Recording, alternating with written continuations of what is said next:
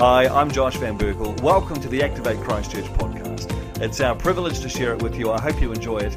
And if you ever find yourself in Christchurch, pop in and say hello. We'd love to see you. How are we going? You guys doing all right? Yes? Chilled? Feeling the chilled vibe this morning? You all right, Denise? Yeah, you good? Fantastic. Hey, well, if you came in late this morning, you didn't hear my name, I'm Josh. And I will be sharing with you this morning.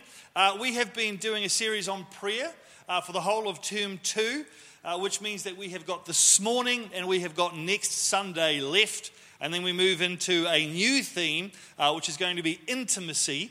Of course, prayer and intimacy go hand in hand. So just because we're moving out of prayer and into intimacy doesn't mean that you're not going to be hearing a lot of stuff about prayer, because you can't have intimacy with the Father and not recognize that prayer is a critical part of that. And so we kicked off our series in April, and we talked about what prayer is. We kind of defined it for the purposes of this series. We talked about prayer essentially being, intentionally looking for connection with God. It's like, there's an intentionality behind I'm trying to build connection with God in this space. And so it doesn't just look like, the traditional, I'm in my bedroom on my knees, my hands together on the side of my bed. You can be doing it out in nature. You can be doing it in your car. You can be doing it through worship. There's lots of different ways that you can quote unquote pray. But essentially it's just intentionally going after a connection with God. And we talked about why we pray. The 3 main reasons behind why we pray. Number 1, we pray to build intimacy with the Father. Prayer is one of the ways that God has set us up to build our relationship with God. Number 2, we pray to become more like Jesus. When we pray, prayer has the power to transform the way we think, the way we view life, the way we view people. And again, it's one of the ways that God has set us up to transition and to transform into Jesus' likeness. We see in the Gospels that when Jesus prayed on one occasion up the top of the mountain, he was literally transformed. So if prayer has the power to transform Jesus, it certainly has the power to transform us. And we looked at the fact that one of the main reasons we pray is because for some insane reason, which I can't figure out, God in his infinite wisdom has decided that he wants to use us to implement his will on the earth. I don't know why he did that, because like I said before, we're all messed up. Surely it would be a much better idea for God to just say, you know what, I'll do it. But he's decided he wants to flow through Dee, he wants to flow through Kira, he wants to flow through Nicole and Robin and every single person here. And so one of the reasons we pray is because we release the supernatural power of God into a situation. And that's the way that God has set things up. The Bible says the power of life and death is in the tongue. Right? The fervent prayer of a righteous man is powerful and effective. What you loose on earth will be loosed in heaven. What you bind on earth will be bound in heaven. For some reason, God has said, you know what? I want to create a system where I work through you. We co-labor together. So those are the 3 main reasons behind why we pray. And then we've had a lot of fun over the last couple of months talking about spiritual temperaments and how God talks to us out of his word, and how he talks to us out of community, and how he talks to us out of, impressions. And you can remember the 5, I won't ask you for them, but the 5 filters for finding Father's voice. That's right. Another F word there at the end. We had a lot of fun, but I thought, we've got 2 Sundays to go. We've looked at what prayer is. We've looked at why we pray. But let's look this morning and next Sunday on how to pray. Right? Now, I know on the one hand, you're like, prayer isn't something that you can kind of regiment. It's not formulaic. It's not a system-based thing. And that's all true. And yet at the same time, Jesus said, this is how you do it. And then provided a formula and a system on how to pray. And so the wonderful thing about the Bible is that it constantly holds tensions between 2 points. So on the one hand, you cannot regulate a relationship, which is what prayer essentially flows out of, a relationship with God. And yet on the other hand, Jesus himself said, hey, let me give you some tips that might be helpful when it comes to prayer. If you've ever wondered, I don't know how to pray. I don't know if anyone's ever thought that. I think this all the time. I'm like, I don't know if I know how to do this properly. Or as my kids would say, properly. Like, I find myself in situations all the time. I'm like, God, how do I pray in this situation? Or I'm at home, I'm like, how do I pray? The good news is, if you've ever had any self-doubts around, your knowledge and awareness of how to pray, you're in very good company, because Jesus was surrounded by his disciples and by a whole group of essentially, quote unquote, not Christians, because they hadn't yet recognized that Jesus was the Messiah, but the Jewish people that he was talking to when he talked about how to pray were Bible-believing, church-attending, praying people. So very often what I like to do when I read the Bible is I like to try and go, okay, where am I in this story? Like, where would I fit? And what we tend to do a lot of the time is we tend to impose ourselves into the hero. So if you're reading David and Goliath, we read it and we go, well, I'm obviously David. But sometimes you need to read it and go, okay, well, maybe I'm not the hero. What if I'm the villain in the story? You can actually learn a lot by putting yourself into a story as the villain and going, okay, well, what are the mistakes that this guy made along the way? Now, when you read Matthew chapter 5, which we're going to look at in a moment, and you go, okay, where do we fit into this? You would be the people sitting on the grassy hillside listening to Jesus talk. Okay, the Bible-believing, praying, church-attending people. I won't call them Christians, because we all understand that Christians are different to Jewish people and that we believe that Jesus Christ is the Messiah. And at the time, the Jewish people weren't there yet. But that's essentially who Jesus is talking to. If he were to deliver the same message today, it would be in a church with Christians. Those are the people that he's speaking to. If I put myself in the story, I'm probably, being honest, one of the Pharisees, right? One of the religious leaders, teachers, preachers of the day. That's just the role that I would have. It's not a very nice role. Not every Pharisee was ridiculous. In fact, in Jewish culture, if you're reading out of the Torah or reading out of the Bible and you get to a Pharisee, this isn't within Christendom in Jewish culture, so Messianic Jews, it's traditional for them to just boo and hiss whenever Pharisees are kind of mentioned, like they're like a pantomime and the villain entering from the side of the stage. So that's kind of what I would fit in. So what I want to do this morning and next Sunday is I want to look at the Lord's Prayer. I don't think you can do a whole series on prayer without looking at the Lord's Prayer. And so we're going to sort of deconstruct this a little bit. Now, if you've been a Christian for any length of time and you've been in church for any length of time, you've probably heard messages on the Lord's Prayer and people kind of deconstructing the Lord's Prayer, and this is what Jesus is actually saying, in which case this is going to be a great reminder for you. Although I thought about it, I was like, you know what, I've been in church all my life. I don't know if I've ever really heard someone like actually systematically go through the Lord's Prayer. And certainly I've never done it. So if you've been here as long as I've been here, you've not heard it. Anyway, so what I find interesting about this is I'm going to give you 5 things this morning and then a few more things next week. But the 5 things this morning are almost all to do with the posture and the position that we take before we start praying. Because Jesus actually taught a lot about the mindset that we have to have and the posture we have to have and the attitude we have to have before we start praying. This is important. And so one of the things that Jesus did is he recognized when he was speaking to these Jewish people that there were 2 main groups of people that would have influenced their idea and their concept of what prayer looked like and what prayer was supposed to accomplish. See, in the Jewish culture, there were these 2 groups. One group were the Pharisees. So the leaders of their church, their pastors, their teachers, their religious leaders. So again, put yourself into their shoes. A lot of their example around what prayer was and how prayer worked was taught to them and preached to them and modeled to them by their church leaders. But the second group of people that they would have also been heavily influenced by were the Romans that they were living with. They were under Roman rule, they were under Roman oppression. And of course the Roman culture, the Greek culture, was polytheistic, and so they worshipped multiple gods. They would worship Zeus and Aphrodite and Cappuccino, whatever it was that they were worshipping at the time. And so the Jewish people were kind of sandwiched in between these 2 groups of people. Like, here's how our religious leaders tell us to do it, and here's how the culture of the day does it. And both of these 2 influences are heavily influencing how I pray and what I think the role of prayer is. And so what Jesus does is, before he teaches them how to pray, he just addresses both of these approaches. First thing he says, in Matthew chapter 5, I think I've got it up there, he says this: when you pray, do not be like the hypocrites. Now, hypocrites was Jesus' word for the religious leaders of the day. He was just always calling them hypocrites. Every time he saw them, he would say to their face, "You hypocrites." So everybody listening knew that when he said the word hypocrites, he's talking about the religious leaders. It's like his he was just not very impressed with them at all. In fact, I think I've said it from the front here before, but you often hear it said that the most dangerous place in the world to be is between a mother cub and her baby cubs. Like you hear all sorts of horrible, you get between a mother cub and a baby cub and she's just like feral, right? I think the most dangerous place in the world to be is between God and someone that's genuinely searching for him. You get in between God and someone that's genuinely searching, you make it harder for them to find God by the way that you live or the way that you talk or the example that you set or the advice that you give. Man, I would not want to be in that place. That is dangerous. And when we look at Jesus, he's so patient and kind and tolerant and loving, unless you're making it harder for someone to get close to him, in which case he just nuts off. And the religious leaders of the day, unfortunately, most of them, not all of them, we see some of them coming to him privately at night, so they're not getting in trouble with their friends.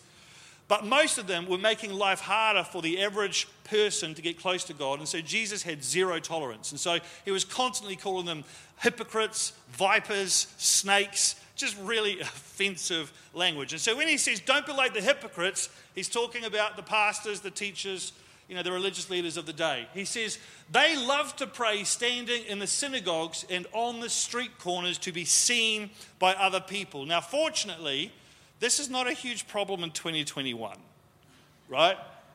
I don't have people coming to me on a semi-regular basis saying, Josh, I did it again. I was at the supermarket, I was just buying my groceries, and this urge came over me, and I ended up just loudly praying in the supermarket. And you know what? I just did it because I wanted to look cool. Like no one comes and says that to me, right? In 2021, we have the opposite issue, right? Where we have all these Christians that are like, I believe in prayer, and I believe in God, and I believe in the power of the word. It's like, do you pray? Not really. So we have like a different issue. But in Jesus' day, this was like a big deal. And so here's what Jesus is saying essentially to the people listening. He says, when you pray, you've got to pray with the right motives. So he said, the religious leaders of the day, your pastors, your teachers, a lot of them are praying, but their motives are wrong. They're praying because they want to impress people. They're praying because they want to look good. He says, they have received their reward in full. In other words, God's not going to answer their prayers. They're not going to get anything out of them. They're praying to look good. They look good. That's fine. That's all they're going to get. So when we pray, we have to pray with the right motives. James says in James chapter 4, verse 3, that when you ask, you don't receive because you ask with the wrong motives. Right? So let me put it this way. God is far more interested in why you pray than what you say. It rhymes, so it must be true. Do you know, a study was done once, and they proved conclusively that people are more likely to believe a statement if it rhymes. Yeah, just a little wee tip for you there. So I spent ages trying to make that rhyme. Like God is more interested in why you pray than what you say. Our motives have to be right when we come to God and we start praying. So that's the first thing around positioning. Like, make sure your motives are right. And sometimes, we can trick ourselves. The Bible says that there is a way that seems right to a man. In other words, this seems like the right thing to do. I feel like I've got the right attitude here, but you need to really step back and go, am I praying for the right reasons here? And then he addresses the group of people, the Roman people, that was the other big influence into the Jewish person's life. And he says this about them. He says, and when you pray, do not keep on babbling like pagans, because they think they will be heard because of their many words. This is a fascinating concept that Jesus is unpacking here. What he says is, hey, look, these guys pray with the wrong mindset. The pagans, and pagans like to us, it sounds like, what is that, like idol worshippers or, like grass skirts, face paints, cannibals. Like pagans are a really intense word. But in other translations, it just says Gentiles. And it literally means, just the average person of the culture of the day. So he's just like, hey, everybody else, all the people out there that don't go to church and pray and follow God. He says this is their idea. Their idea is that the more they pray, the more likely it is that God will hear them. In other words, the people in the cultures around you have this mindset that they have to move God by their frustration. Like it's their effort, their energy, their words, their prayers that moves God. He says, don't be like those people. The word babbling, where he says don't be babbling like the pagans, it's from a Greek word. I was doing some research during the week, and they think it's actually taken from the last name of a ruler sort of early in the day. And this particular ruler, so like the Greek word, I can't remember, the Greek word's like Bobolet or something like that, and it's taken from this guy's last name, Bobolet. Don't write down Bobolet, Janet, because I just made that up. But it's something like that. And but this particular ruler was famous for writing incredibly long and tedious poems. And that's where they've got the Greek word that we translate babbling. Like, it's just like, it's just so boring. But here's what he's saying. He's saying, hey, look, these guys are operating from this idea that I can convince God to move by my effort and my energy and my commitment and my enthusiasm. He says, that's not how you pray. Because the next verse, he says, you pray to your Heavenly Father. He knows what you need before you even ask Him. He knows what you need before you even need it. You don't have to impress God with all of this sort of thing. And so I'd say it like this. God isn't moved by our frustrations. He's moved by our faith. So the second thing that Jesus says is don't be like those guys. You have to pray with the right mindset. And the mindset is, yes, I'm going to pray, but I'm not going to twist God's arm into doing what I want Him to do. He's not going to be impressed by, how fervently I pray or how frenetically I pray or how frustrated I am when I pray. He's not going to say, well, you've only been praying for 15 minutes. If you'd prayed for 20, I would have totally done it. That's not how God works. So you've got to pray with the right mindset. So he addresses both of these two main issues that he's seeing in the culture, one from the religious leaders who are praying with the wrong motives, and then one from the pagan culture, which is, again, thinking that they can force or coerce God into doing something by just nagging him. He says, look, that's not how, you don't have to do that with God. Like, he's already got your back. You don't need to pray long-winded prayers. And then he makes this statement. He says this then is how you should pray. Now, imagine for a moment that I said, hey, exciting news, Activate.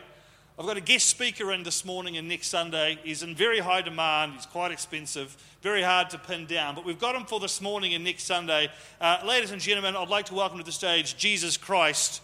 He's going to come and teach us how to pray today and next Sunday. Like, that would be exciting, right? You'd be like, whoa, I'm going to hear Jesus preaching and teaching how to pray. You get your phones out, your notebooks out, you're writing stuff down. Next Sunday, I bet this place would be packed because word would have got out. Jesus is speaking at Activate Christchurch. He's teaching them how to pray. Everyone would be here wanting to know that. Well, I don't have Jesus Christ in person in the flesh, but we've got the next best thing because one guy was watching Jesus preach this sermon and he wrote it down. So this is kind of like the next best thing. This then is how you should pray. So what we're going to do is we're going to give you three more things. I've given you two already. Three more things around position and attitude. And then we'll look at some of the more practical components next Sunday to wrap up our series. But he says this, our Father in heaven, and this is the NIV translation from Matthew. This prayer is also in some of the other Gospels with a few different wordings. But I like the Matthew one because it's the first one. Our Father in heaven, hallowed be your name. Your kingdom come, your will be done on earth as it is in heaven. Give us today our daily bread and forgive us our debts as we also have forgiven our debtors. And lead us not into temptation, but deliver us from the evil one. And then other Gospels will say, for thine is the power, the kingdom, the power, and the glory forever and ever. Amen. So what we're going to do is we're just going to look at the first line. That's all we're looking at this morning is the first line. We're going to break it down. First thing he says is, our Father. Now, to us, we're like, yeah, we call God Father all the time. That's like a normal thing. But you've got to remember, in Jesus' day, this statement would have completely blown everybody's mind. Because they have spent thousands of years being taught that God is this big, scary God. He parted the Red Sea. He tore down the walls of Jericho. If anyone got caught in sin, then they were just destroyed. If you went into the Holy of Holies and you hadn't, you weren't a high priest and you hadn't done all that kind of stuff, then you would just be killed. If you touched the Ark of the Covenant, you'd be killed. If you didn't bring the right sacrifices, if you didn't have a sin offering, if you didn't have this, then you'd be killed. He was a scary guy. And then Jesus says, hey, when you pray, you call him Father, like our Father. What he's talking about here is essentially access. Okay? And so the first thing you do when you start praying is you need to DTR. Do you guys know what DTR means? Young adults? Define the relationship or determine the relationship. Exactly. So this is just a bit of, Jen What gen are we? Are we up to like Gen Z now? Gen Y? What are we up to now? Gen Alpha. Really? We're just moving into the Greek, and then it's Gen Beta, and like how the license plates just went from 2 letters to 3 letters, and then just carried on. So the first thing you've got to do is define the relationship. And here's, again, this is about positioning yourself and recognizing that when you come to pray to God, you're not just coming to this huge, powerful, although he is, and we'll get to that in a minute, but ultimately this is about access. Jesus is saying, hey, he's actually teaching a prayer that would not have been appropriate to pray if he didn't die on the cross.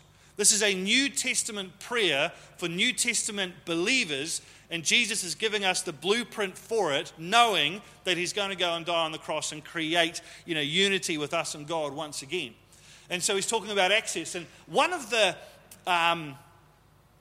main reasons that Jesus came, there's lots of different reasons why Jesus came. If you flick through your Bible and you just do like a word search on the number of times that Jesus said, I came to do this, or I've come to do this, there's more than one thing. One of the reasons he came was to die on the cross. And he talks about that. But another one of the main reasons he came was to reveal to us the Father, to bring a complete new revelation, a new paradigm around who God is and what God's like and how we're supposed to relate to God. And so he talks about God all the time, and he's almost exclusively talking about God as the Father. So he says this, he says, be perfect therefore, as your heavenly Father is perfect. Again, this is blowing the Jewish people's minds as they're sitting there listening to the Sermon on the Mount. He says, look at the birds of the air. They don't sow or reap or store away in barns, yet your heavenly Father feeds them. 1 John says this, see what great love the Father has lavished on us that we should be called children of God, and that is what we are.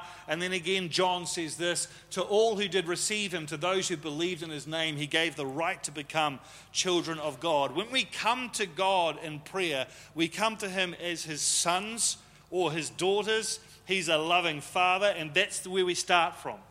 That's how Jesus told us to approach God in prayer. And so when I pray, like I've talked about this a lot, I often will go for walks up and down the shingle road outside my house. I was out there again yesterday. When I pray, I always take a moment to just, remind myself that first and foremost, he is my Father. He's my dad. And so I will picture in my mind, I'll picture him walking next door to me. And we're walking up the road, and he's right there. And I can talk to him. I have the same access to him as I would have to my own father.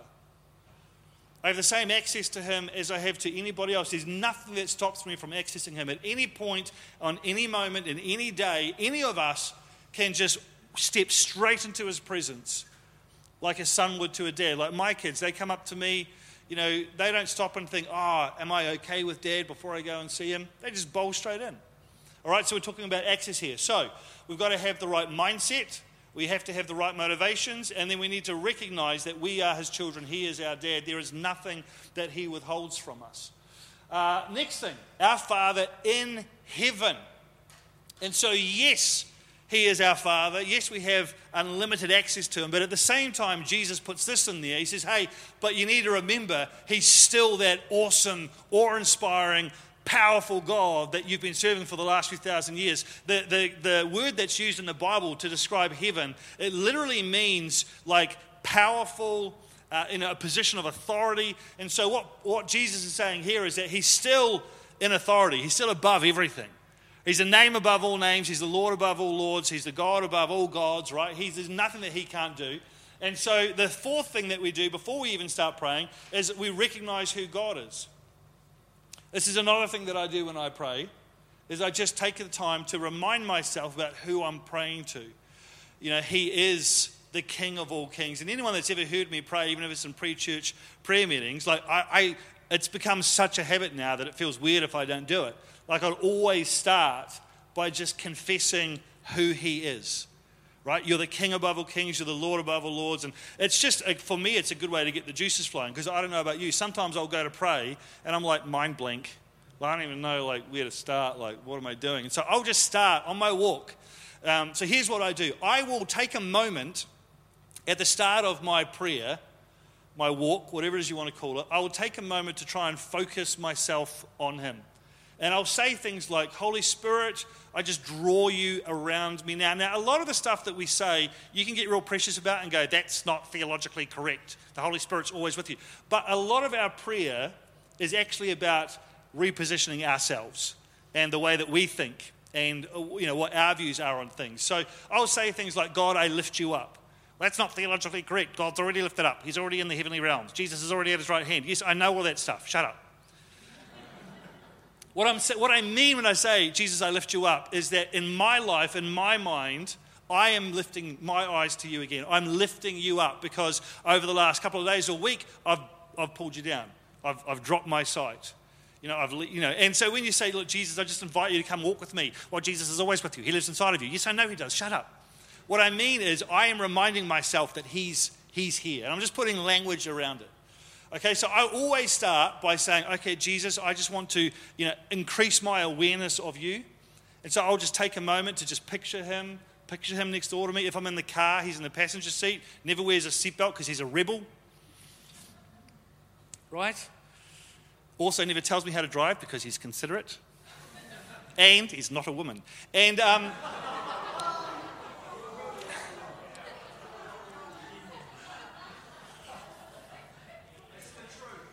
the truth. Where was I? Right, yeah. So, so I just start with it, and I say the things that help me focus on him, right? So that's how I start. And then I will start just recognizing who he is. I'll just start saying, you're the King above all kings, you're the Lord. And I get this stuff out of the Bible, right? The Bible is filled with different sentences that you can use about who God is. He's the Alpha and the Omega. He's the first and the last. He's the creator of the universe. I say you hold the universe in your hand. Why do I say that? Because the Bible says that. In Psalms, it says he holds the universe in the palm of his hand. I say you own the cattle on 1,000 hills. And then I think, that's not really that impressive. So I move on to something else, right? Because owning cars on 1,000 hills, that's not a huge thing. So, I say the streets of heaven are paved with gold. Like, God, you are walking around you've got so much money, God. You've got so much wealth. You've got access to so much stuff that you literally pave your roads with one of the most precious metals that we have on earth. You just walk on it. This kind of stuff. You've got to know who he is. He is a God that exists outside of time. Can't even wrap your head around that. And I love to also, when I'm doing that, I love to remind myself out loud about how insignificant I am. And I will say things like, I'll say, God, I humble myself before you. You are God and I am not. And this is just healthy for me, right? Because otherwise I just end up thinking more of myself than I should. And I don't say, oh, I suck. I'm real bad at this. I just go, you're God, I'm not God. You know what you're doing. I don't know what I'm doing. I need your help. Like Paul writes, in our weakness, he is strong.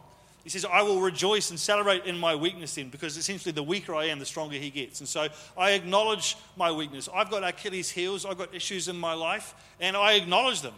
I say, God, this is an area that I'm struggling with right now. I need your help in this space.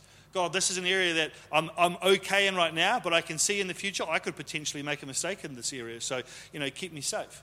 That kind of stuff. You've got to be aware of where you're at. So you've got to recognize who God is. And then the last thing, and then we're going to be done. I'll give you 5 or 10 minutes just to chat about it. Hallowed be your name. And that word hallowed, it means sanctified, it means separated, it means consecrated, it means set apart, it means holy. And so what Jesus is saying here is like, hey, before you start praying, here's what you do. Make sure your motives are right. These guys have got it wrong. Don't be like them. Make sure you've got a good mindset. It's not about impressing God or, just working yourself up into a lather so that he'll listen to you. He's already got your back. He already knows what you need. Make sure you've got the right mindset. Make sure that you understand your relationship with him, that you're not coming to him as a servant or an outsider or a stranger. You are his son. You are his daughter. There is nothing that God wouldn't do for you. Jesus goes to great lengths throughout his ministry to explain how good God is. At one point he says in Luke to a bunch of guys, he says, hey guys, let me run a scenario past you. Josh, if you had a kid and he came up to you and he's like, Dad, I'm starving. I'm so hungry. Have you got any bread? Would you be like, yeah, and then give him a rock? And all the guys are like, no, we wouldn't do that, Jesus. He's like, yeah, I know you wouldn't. What if you've been out fishing all day and you came back with a huge catch of fish and your daughter came up and she's like, Dad, I'm so hungry, can I have a fish? Would you go, yeah, and then throw a snake in her face or a slice of cheese on her head? Like, If you weren't here for the notices, that statement would have made no sense. And they all laugh and go, no, we'd never do that. And he goes, yeah, right, you'd never do that because you're their dad. And then he says, and you suck. Basically, he says, compared to God, you're terrible parents. That's what Jesus says. And even terrible parents, he literally says, though you are evil, you understand that that's not the way you raise up kids. Like on our best day as parents, on our absolute best day as parents, we don't even scratch the surface of how good our God is, right? And so you have to approach him with that mindset. And then you also recognize that, hey, there's nothing that God can't do. He lives outside of time. He's big. He's powerful. I had this revelation the other day, and this is going to sound stupid because oftentimes other people's revelations do sound stupid. But I was walking down the road and I was praying, and I just had this thought, I'm praying to the same God that Joshua in the Bible prayed to. Whoa. I'm praying to the same God that Moses prayed to. Like when Moses was stressing out about how to lead his people, I've got like 100, he had like 2 million. When he was praying to God, like, how do I do this? And God was like, do this or do that. That's the same guy. He hasn't changed. And he's outside time. So to him, that like just happened or hasn't happened yet or is happening right now. Right? And the rest of my walk, I was just lost in this idea that we have access to the same God that we read about in the Bible. The same God that had these conversations. And it was awesome. I had a great time. I can't remember anything that he said because I was so wrapped up in this idea. Like, he's huge. There's nothing he can't do. Right? And then the fifth thing we do, hallowed be your name, we declare it. We worship him. Here's the issue that, I'll finish with this. Here's the issue that a lot of us have when we pray, is that when we pray, we have a big problem and a little God. And then what we do is we talk about our big problem to our little God. And by the time we finish, our big problem is even bigger than it was before because we've given it all of that oxygen. What you focus on expands. This is a well-known life fact.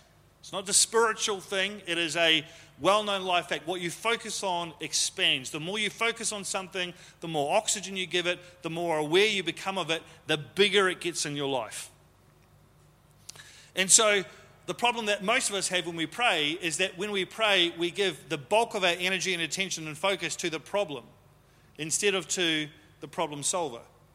Jared's talked about this a little bit, in the messages that he's delivered about how, God said to him, stop talking to me about your problems and start talking to me about me. And so when we pray, what I will always try and do is I will try and magnify, which is a word that we use in the Bible, right? We use it in Christendom. I'm going to magnify the Lord. What does magnify mean? It literally means to expand, to make bigger, right? You hold a magnifying glass over it. And so I will recognize that at times I have made my God very little because my problems got so big. My problem seems so much bigger than God. And the solution is not to take this huge problem to this little God and say, what are you going to do about this? The solution is to magnify my God to the point where he becomes so big that my problem becomes so little that it's not even an issue anymore. And I'm being honest when I say this.